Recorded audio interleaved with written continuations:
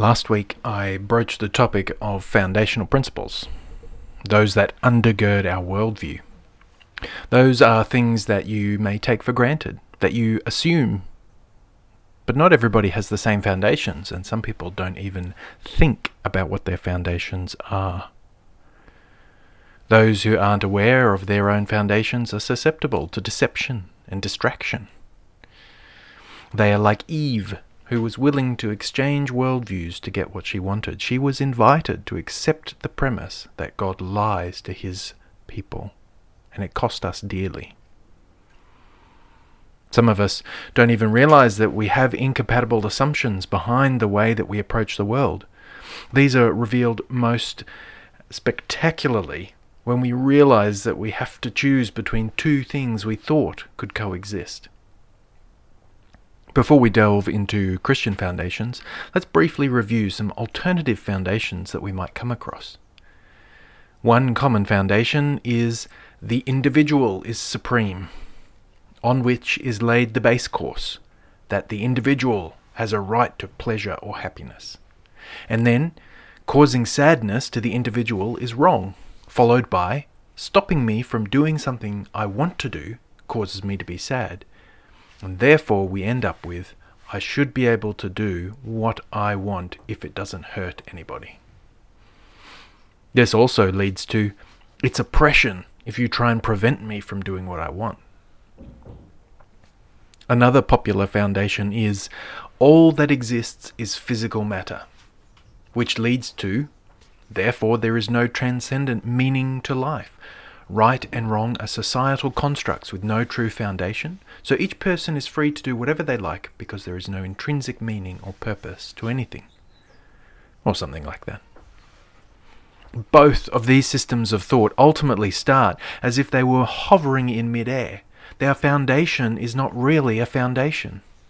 By what standard should the individual be held up as supreme? By what standard do you judge matter to be the only thing that exists? The Christian worldview, by contrast, starts outside itself. It starts with an unmoved mover, an uncaused causer, one outside the system.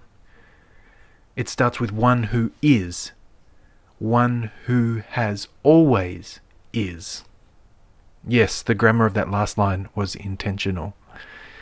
Moses once asked this one for his name. A name is basically the quintessential element that identifies us, and this one reveals himself as, I am who I am. He is the eternally existent, the Alpha and Omega, beginning and end, the one who was and is to come. He is our foundation. There is nothing that precedes him or comes after him. If there is an eternal, all-powerful, all-knowing God, he must be the foundation of everything. Our worldview foundation goes a little something like this.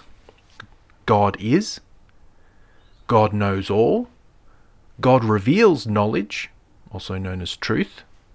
And we can have true knowledge if God gives it to us. Thus, our worldview is not founded on perception or self-exaltation, but on revealed knowledge from outside us. Everything that we believe, every moral, every standard that we have is in some way connected to the revealed truth of God. So in every sphere of life, what we believe and why we believe it will somewhere rest on the principle, because God said so. Now, although this is sufficient for an answer to any question, God very kindly does not leave us in the dark. He has given us reason, and he has revealed his reasons on very many topics. Usually, there is a clear logic as to why things are the way that they are, including why evil is evil and why good is good. Given that our God is eternal and unchanging, this means the truth that he reveals is also eternal and unchanging. When the non-Christian worldviews of the day change around us, we should be unsurprised because it is not based on unchanging truth. And we don't need to worry. This is a sturdy foundation. one that has stood the test of time and will continue to stand. As we live in the day-to-day world, often we have to make the connection between our changing context and the eternal truths that we are founded on. The principles that we have will put us in good stead to face whatever comes next. Some of these principles include God's image in humanity, God's created order, God's character, God's providence, God's plan, and God's redemption. On that last one, it is great to remember in a discussion about foundational elements, it's our worldview that truth himself has become incarnate in Jesus Christ, who is the way to life. Truth is not just an abstract concept, but he is foundational to reality and the only hope for humanity to find the truly good life.